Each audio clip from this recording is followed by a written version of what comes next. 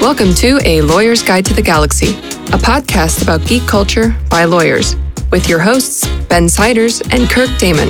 This episode is sponsored by the Imperial Museum of Modern Art. Now on display, the Thrawn Collection, featuring the only surviving works of art from countless worlds. And welcome back, and thank you to the LGG Cantina Band, Lorem Ipsum, and the Scriveners, and thank you to our sponsor. Kirk, I think we have an art museum today as our sponsor. Yep, hopefully everybody's been and visited that art museum. If you haven't, you might want to go check it out. Yeah, and any other worlds you need to visit and see the art before it disappears. I'm your host, Ben Siders. With me here is your other host, Kirk Damon.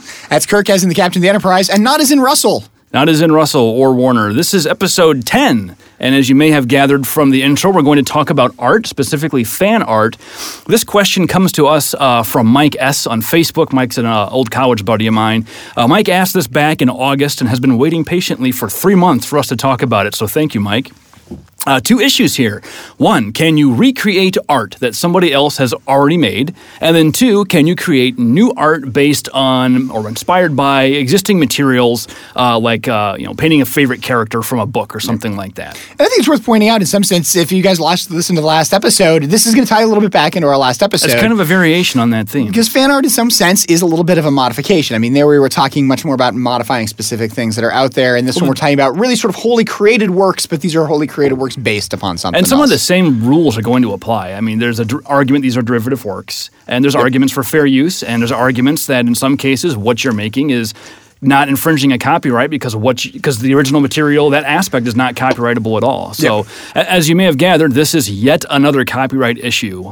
We should coin an acronym for that, YACI, yet another copyright issue. Now, then we start to sound like the internet. Yeah. So a little background on this is probably a good topic to kind of dig in a little bit more into mechanically how copyright works. I think copyright's probably the IP that the average person is most familiar with.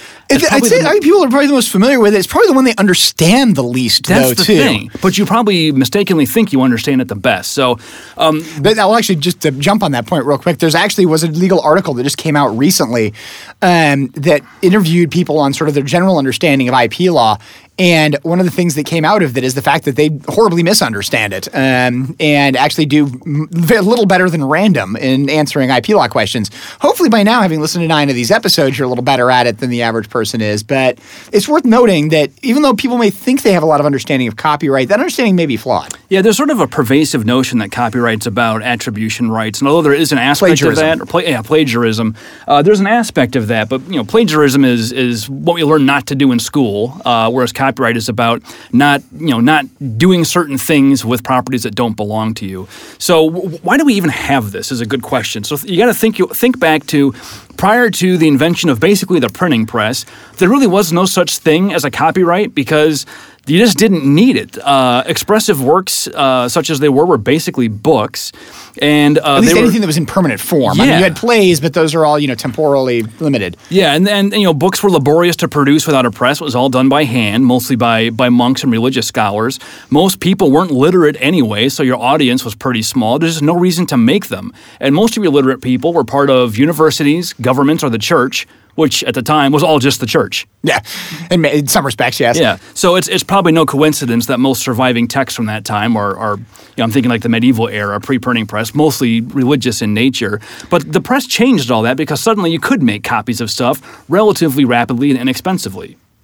Yeah, and I think that's one of those things to sort of keep in mind is when the printing press as a technological change in many respects, dramatically altered something which its technology had nothing to do with. I mean, technologically, it's a press, it's a machine, but the ability to suddenly produce works and produce literary works created two unique things. One of which, it enabled you to reproduce existing works much more readily. So, existing religious texts, stuff like that, simply became more common. Mm-hmm. The other thing it also allowed you to do is it allowed you to create works that were sort of less important, so to speak. And you can say what you will about, in conjunction with religious texts and whether or not they're, important to the world as a whole. But if you obviously take sort of the medieval era, religious texts were the important texts. And that's the reason I think also a lot of them survived, is because that's what was worth spending the effort to create. When you suddenly get rid of that barrier to entry, you can create works that aren't. Yeah, it's interesting. Well, so I have an English degree, and I took a course on medieval literature and a course on Renaissance literature. Medieval literature, almost without exception, is either about religious figures or written by religious figures. Yep. When you get to the Renaissance... Now, part of that's the literacy issue. Part of that is, but then you get to the Renaissance, and setting aside that we have the Enlightenment kind of around the same time, you see a massive broadening in the scope of what is written. You know, how many works of Shakespeare are there that have survived? Yep. Dozens and dozens and dozens. How many works of any author pre-Renaissance have survived? I mean, most people wrote a couple of things, maybe. I can't think of anything. Yeah. And a lot of it was also copying. I mean, that was the thing, is that, the vast majority of texts needed to be copied because text break down, they're destroyed. Yeah, destroyed, lost in wars, so there's a lot of interesting historical aspects of that. But, when the printing press was first kind of rolled out, the Crown controlled the Printers Guild. We're going to talk about the Anglo-American legal tradition here. And since the Crown controlled the guilds, they controlled what got printed. As I alluded to, we had the Enlightenment, and people realized this is horrible and dangerous. Yeah, when we think about the idea of a free press, it's kind of interesting when you think about the idea that the printing press was really considered horrible and dangerous. Yeah, so the rule was changed in the United Kingdom really a long time ago, the early 1700s, in something called the Statute of Anne. And that was where the modern concept of the copyright probably originated, and that concept was basically imported wholly into the Constitution when the framers wrote it. Yeah, and that's one of the things to keep in mind, and it's one of those things as an IP lawyer I actually really enjoy always pointing out to people, is the fact that the right to copyright and patent is actually in the Constitution. It's not an amendment to the Constitution, it's in the Constitution. Yeah, the Bill of Rights was added on later. Yeah. The copyright right was always there. Yeah, and so it's sort of an interesting sort of thing when you think about it, is that this is something that the founding fathers from the very get-go saw as being important, that there be a copyright, there be a right in inventions and discoveries and works and stuff like that. So that groundwork's helpful to have because it explains some of the weirdness. I was talking to another lawyer friend of mine who practices more in labor. His name's Adam. So Adam, if you're listening, hi. And his comment was, I've listened to some of your episodes and I've come to the conclusion that IP is incoherent and psychotic.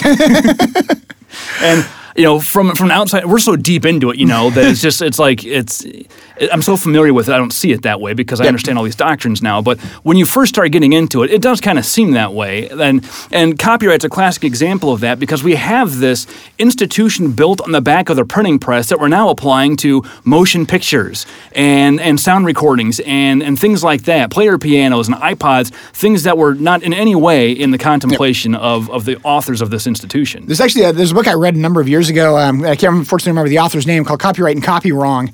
And what's interesting about it is that contemplates, and a lot of the theory it has in conjunction with copyright, is how many of the strongest copyright defenders actually learned their trade by being copyright infringers. Well, that's a classic tradition. Like we talked about this in our cloning episode. When you go to learn how to make video games, what do? You just clone one that you've seen before. Yeah. And when you're learning how to paint, even in art school, you paint public domain, mostly works, to learn how to paint and replicate these styles. Those are museums from people in the Renaissance, so those would definitely be public domain. Oh, for sure. And then there's always that fine line between homage and ripping off. Yeah. Common in movies. How many times do people copy styles or cinematography used in film? So this applies to fan art in IP because it goes to the heart of what exactly the copyright lets you do or not do. And the copyright itself is really a collection of, we call it a bunch of sticks in the bundle. It's a collection of negative rights on other people, kind of described as exclusive rights. What that really means is nobody else can do it. Yeah, and I think that's the key way to think about it is it's the copyright grants the copyright holder the exclusive right to do certain things. Now, that means that they have the right to do it, but conversely to that, it also means other people do not have the right to do it. It's also important to understand not everything you make is copyrightable. So there's an originality requirement, which doesn't mean it has to be completely original, like you came up with it, just that it has to come from you and not be something you took from somebody else. There's also some interesting things in conjunction with originality of exactly who did it come from. I mean, you guys have probably seen the cases, the monkey selfie, some of the issues out there of exactly where the creator of the work becomes a little bit confused.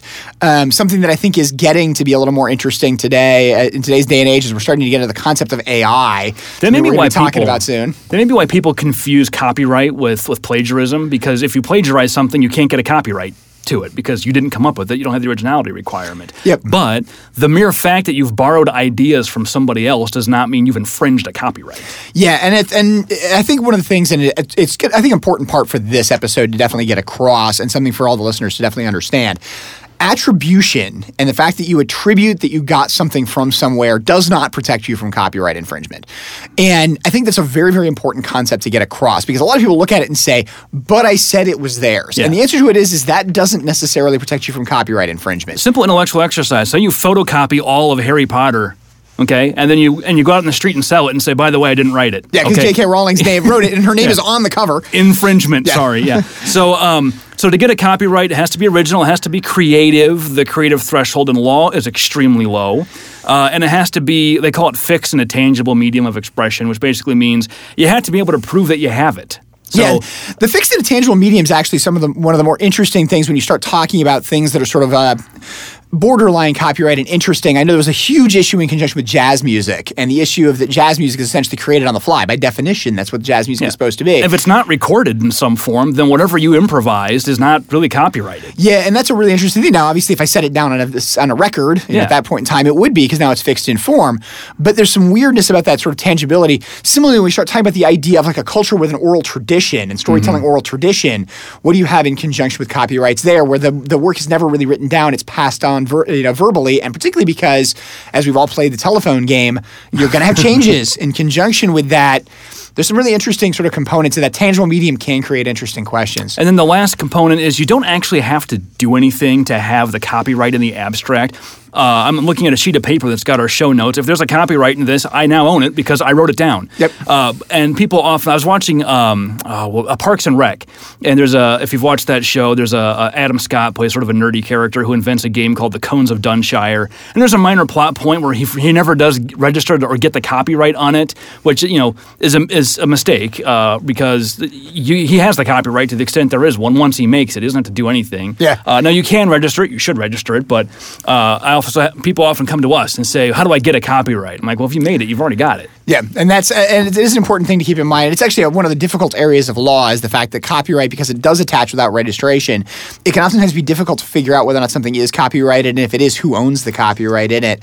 And interesting enough, I think IP attorneys love to pick on Hollywood at times because the number of Hollywood plots that involve somebody protecting an unregistered copyright is sort of like, hold on a second, they don't actually have to do anything. So what does a copyright let you do? There's a lot of different things depending on what it is, but for our purposes today, nobody else can make copies of whatever you've copyrighted. Nobody else can, and notice it says make copies, period. That means even if you just make a copy and it sits in your office, you violated that right. Distribute copies to the public, which would raise questions. When you go to Barnes & Noble and buy a book, didn't they just distribute a copy of somebody else's copyrighted material to you? Where do they get the right? And the answer is a contract. The right to make derivative works, which we've talked about in the last episode and we'll get into today.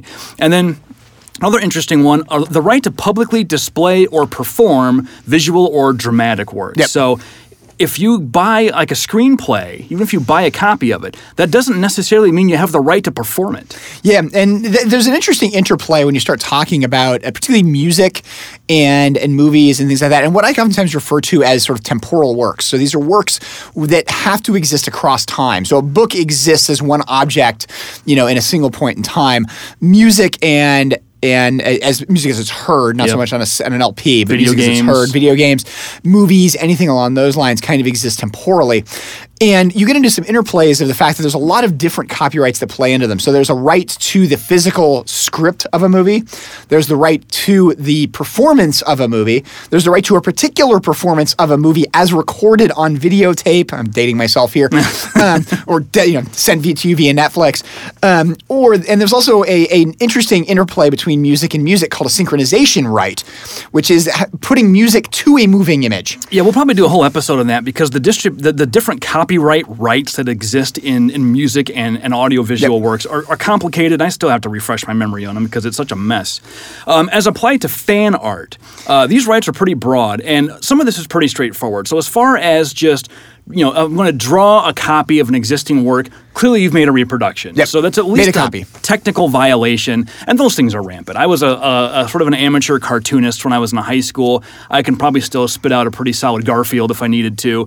Every one of those I drew was at least technically a violation of Jim Davis's rights to Garfield, because I made a reproduction of his character and his. Now we're getting a bit into character copyright, which I specifically about the reproduction of Garfield as opposed to reproduction of Garfield in a particular strip. But I learned to draw Garfield by sitting down with books and just looking at it and then reproducing it. And I used to do the same thing with dragons and magazines and stuff like that. But there's a practical thing here. How's anybody going to know? You know, is Jim Davis going to come sue a 12-year-old for drawing Garfield? No, these people are artists. They're creative types, and they understand that this is how they learn to produce this stuff. And unless they're extremely heavy-handed, this is probably no harm, no foul. Now, again, I think the thing to keep in mind in conjunction with this, we look at it and say there's probably no harm, no foul, but it's entirely dependent upon the copyright holder saying, I'm okay with this. So in some sense, there's an implicit contract, or there is sort of a contract. Or just a voluntary decision not to enforce under certain circumstances. At the same time, it is a technical violation. And I think that's one of the things to really keep in mind in conjunction with this is when we're talking about a lot of the fan art stuff, we need to focus on what is a technical violation more so than what's a violation that's going to get you in trouble, because the technical violation is the interesting point of law. Yeah, there's what the law permits and doesn't permit, and there's what makes sense on a business level to enforce or not enforce. And what the law doesn't permit, in my experience, is much broader than what businesses and content owners ever bother to mess with. And that's true under all areas of the law. Yeah. I think it's, this has nothing to do specifically with IP. What is permitted underneath labor law is not necessarily what a business is going to do. They're not always towing exactly the line of it. And again, that's why I think it's important to sort of think about this in conjunction with it, that when we're talking about what is a copyright violation, what are these things, we're talking in many respects about what is a technical violation, what is a specific violation of copyright, because that's the interesting question. And sort of in old law school terms, it's the black line rule. Where is the line that when you cross, it's a violation, when you don't cross, it's not. Recognizing that you may very well cross a line and nobody cares, but that's not interesting. So, Kirk, I got an interesting hypothetical for you. Suppose you're an amateur artist and you do a painting that reproduces, I don't know, who's the guy that used to do all the TSR paintings? Elmore, I think? Yeah, he's one of them, if I remember correctly. Yeah, that sounds right. So you reproduce one of his paintings and you put it up on the wall in your apartment, and it sits there. It's not being displayed in public. It's your private apartment. That's Arguably fine. It is, because if you have anybody over, it's public. Yeah, maybe. And we kind of talked about that with like Super Bowl performances. Yep. But so you put it up on your wall as a practical matter. It's never going to be detected. But then you have a friend over who takes a picture of you sitting on the couch, and there's your painting right behind you, and tweets out the picture. And that picture goes viral. Yeah, now we have 30,000 copies of it, and you're the latest celebrity because look how good you are at copying artwork. Not only that, when you tweet something out, there's a contract with Twitter, and you license them to reproduce the image you sent up, and you represent that you own the IP to it. So now what? We got a mess. Yeah, and that's, I think, the simple answer in conjunction with the hypothetical is we have a mess. And again, I'm going to jump back to law school for a second. This is what a lot of times people refer to as the law school exam problem. Exactly. Yeah. If you take IP law at a law school anywhere, when you take your exams, they give you problems like this. And the idea behind it is because there's no answer. There's no answer, and there's a lot of issues raised. So is it a public display of the artwork? Is it a public or is it display? Just incidentally captured? Because think about it. You take a photograph of a cityscape. How much IP are you capturing in that photo? Yeah. And are you violating all of those copyrights and all the architecture and everything else when you do that? You've also got another issue here, which is the fact that you didn't actually take the selfie. Your friend did. So Somebody who actually created the artwork that's actually the violation here, which is the Twitter image. You get into these kind of weird issues. Who's the violator? Maybe you as the artist violated by making the copy, but your friend publicly displayed it, not you. And remember, there were two things about that. One is to make copies and one is to distribute copies to the public. You didn't distribute any copies to the public. Your friend did, and he arguably did so in violation of Twitter's user policies. Yeah, like I said, it's a mess. So there's that. So even with something as simple as I'm just going to make my own picture and hang it in my apartment, here be dragons, as always. And actually, it's sort of amusing tie-in in conjunction with Here There Be Dragons. And I think that again, is a good thing to be thinking about with this. What we created here, people look at this and go, yeah, that's a really particular hypothetical. It's a law school exam question, stuff like that. But these kind of things actually happen a lot. So the example would be, and sort of, taking your sort of carry-on example, I'm going to put on a TV show and I need to have a particular piece of artwork in the background because it's referenced in the script. How do I get that piece of artwork in the background? Or do I not? Do you replace it with something else? And you see this in TV. My wife and I were actually on an episode of the Great Food Truck Race when they were in St. Louis a couple of years ago.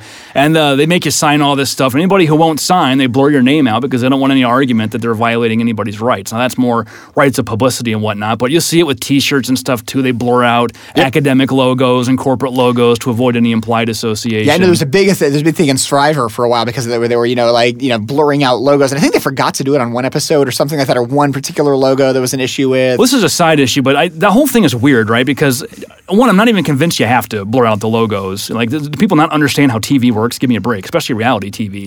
But by blurring them out, then you have this problem where you create a false association where you forget to blur them out, even though there is none. Like, yeah. And quite frankly, a lot of people can figure out what they are through the blurring, too. Oh, yeah, of course.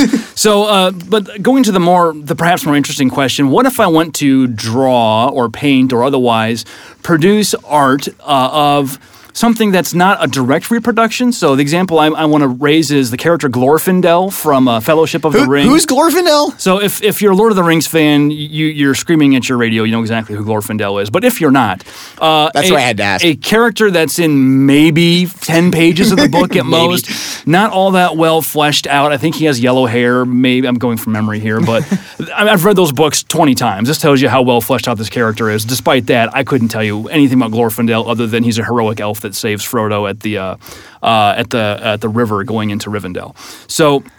So you paint Glorfindel. Unless you write Glorfindel down on the sheet of paper, how does anybody know that that's Glorfindel as opposed to any other generic Tolkien-esque elf? Yeah, and I think that's sort of tying on that thing in conjunction with even saying Tolkien-esque elf. In many respects, a common popular culture perception of elves is Tolkien-esque elves. So yeah, I guess Tolkien-esque isn't even really necessary as a modifier. Like most elves are by default Tolkien-esque. Yeah, they have pointy ears, they're taller, and they're haughty. I mean, that's the sort of useful things I think you get into.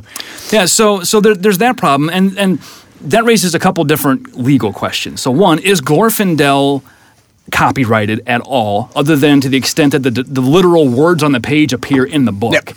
And that's the character copyright question. Is there any copyrightability in that character apart from the description of them? And we're definitely going to get into character copyright. Yeah. We've already touched with that in a future episode because that's such a big issue. And the answer here is probably no. It's such a minor character. Yeah, it's essentially no. But I think the thing that's interesting, and I just want to talk about is sort of a particular case in this area, is they've actually had cases that have made distinctions. And the particular character in this case was Sam Spade, who I think most people know as the detective, where the idea is that a printed work cannot really sufficiently define a character in the way a visual work can. So when we're talking about a character like Glorfindel, who I presume doesn't actually appear in the movies, I mean, there may be a character. I think it may be like an additional scene, like he's in like the council scenes. Yeah, but again, he doesn't have the same role. They gave that to Liv Tyler's character in the movies. But even is he that character, in the credits and stuff like that? But if we take the idea that he's not, let's just assume he's not in the movie, or there is a character we can come up with that's not in the movie. Do we have no visual depiction of the character? What's to stop you from creating a visual depiction of the character? Yeah, there's a description of them in words in the book, but I think the average person reading that, I can take two very good artists, give them both exactly the same description of what somebody looks at, and come with two different people. Yeah, I mean, you could draw Aragorn and make him look nothing like Viggo Mortensen. Yeah, I mean, for obvious reasons, Viggo Mortensen's a real person. I mean, that's the thing. You have to have an actor portray them. It must be a real person. I can portray something which is not a real person. You also have the issue of the fact, again, Viggo Mortensen's character, you're taking something like an elf or something like that. They have makeup involved as well. So the makeup has also changed their appearance and made them a particular way, and the technical limitations of makeup. And what do you do with a character like Sauron, who, if you're not a big Lord of the Rings fan, is basically this this giant evil dude in I guess in armor? Yeah, I'd say he's an animated suit of armor in some respects. Yeah, I don't know if that's what's in the book or if I'm being influenced by the films, but there's very, very little description of the character. I mean, it's kind of weird. Like, Lord of the Rings is a bunch of people being menaced by an evil lighthouse. It is like an evil two evil lighthouses, technically. Yeah, but there are scenes where I can't take credit for that. And speaking of attribution, I saw that joke online at some point and it did tickle me. But like in the books, the character has virtually no definition whatsoever other than he is evil and he made a ring. You could draw or paint all kinds of depictions of what this character might have looked like or been like in corporeal form. And everybody who sees it will probably know what it is from context, but although that character is very important to the story, he's not that well defined. I'm going to actually give you a really good example, and I think I'm going to pick one that's public domain just as what it is. What does Hamlet's father look like? I mean, he appears only as a ghost. We know he's a king of Denmark. That's about it. So presumably he has a crown in his appearance as a ghost or as not as a ghost. But what on earth does he look like? Yeah, I mean, that's the thing with dramatic works is these characters are rarely defined beyond their actions on the stage. Yeah, and so when we're talking about, and again, sort of beyond that, as to what it is, if we're reading Shakespearean work, I mean, at least we have a play in that case, but if we're just reading a Shakespearean work, how do we define what this character looks like, who it is? We really have no idea. We have very little explanation as to what they are. So thought exercise, what color is Juliet's hair? Yeah, it's a great example. I don't think it's I just assume it's blonde. I have no idea why. I guess because that's what I've seen when I've seen plays of it. It's probably some famous play in conjunction with it. Now, I think the other thing you definitely get into, in conjunction with that is where is Romeo and Juliet supposed to be placed? And at least, I think in Shakespearean plays, you have a pretty much clear setting of it's probably Italy, medieval isn't it? Genoa? It's Europe. I mean, I think that's the thing we get into. Well, Montague and Capulet. I mean, you can kind of geographically place the surnames, but they could also be Spanish for that matter. You're right. It could. And so I think that's one of those where you get into these kind of issues that a lot of these things when we think about depictions, a lot of times the way we think things being depicted is because that's the way we first saw them depicted. It's not because necessarily the way they're actually described. I mean, to take a sort of really extreme example, and I think a very good one, I'm not sure that the vast majority of people in the Bible are described in any sufficient detail to be able to know what they look like. The way we've based their appearances is based simply upon period, what we expect people in the period to be wearing, what we expect them to be looking like. But we have no indication of their race. We have no indication necessarily of particularly defining features. In some cases, there may be something particularly defined, but that's it. Now we're talking about a literary work that's, thousands of years old. And yet we really have, everything we have is that literary work is not defining it. It's all the work that comes afterwards, which is giving us the appearance. Well, let's assume that there is a copyright that subsists in whatever we want to draw. What are our other defenses for why what we're doing is not copyright infringement? And I think the clearest one would be that it's a fair use. Yep. And I think in many respects it's a transformative fair use. And I touched on this in the last episode, and the idea of transformative fair use is that we've moved it so far beyond its original as to be something essentially entirely new. And the fact that transformative fair use is weird because a lot of times when I think about it, transformative fair use is almost saying it's no longer a derivative work. But pretty much, right? Because the derivative work involves the concept of you're transforming it somehow. But if you transform it enough, well, now it's just something that's wholly new. Yeah, it's not really derivative work anymore. We're going to cover fair use on the Urban Legend episode too, but fair use is not a well-defined doctrine, which is to say it's not defined at all. Well, it's a well-defined doctrine. Its application is not well-defined. Probably a better way to say it. So if you go look it up, if you're curious, I think it's just Google 17 USC 107. That is where the fair use doctrine is codified. And what you see it say, basically, is here's the things you think about to determine whether it's fair use. Nowhere does it say fair use means X. Yeah. The closest it gets is it says, for certain purposes, something may be fair use. And they list criticism, commentary, reporting, and teaching. Yep. And in popular perception, fair use boils down to commercial or not. I can't tell you how many times people say, but I'm not selling it, I'm not making any money, so how is it copyright infringement? That is not the standard. Yeah. It's part of the standard, but it's not the whole standard. One of four criteria, and that's the thing, you're saying 25% of what it is at best as to commercial, non-commercial. It's a false dichotomy too, right? I mean, news reporting is a commercial activity. Most of our news reporting arms are for profit. Yeah. Movie critics are giving criticism for profit. Yeah. And commercial doesn't even mean for profit. No. It's simply, it means commercial. In commerce. You can have a not-for-profit, which is a commercial entity. So what they're going to look at is, they call it the purpose and character of your use. So in this case, you're making it, if you're going to hang it in your room, the purpose and character is, I'm practicing learning how to do art. That's education. Education. Right? The nature of the copyrighted works, we're going to look at it's a literary work compared to what you made is a work of visual art or graphic art. So there's the transformative aspect there.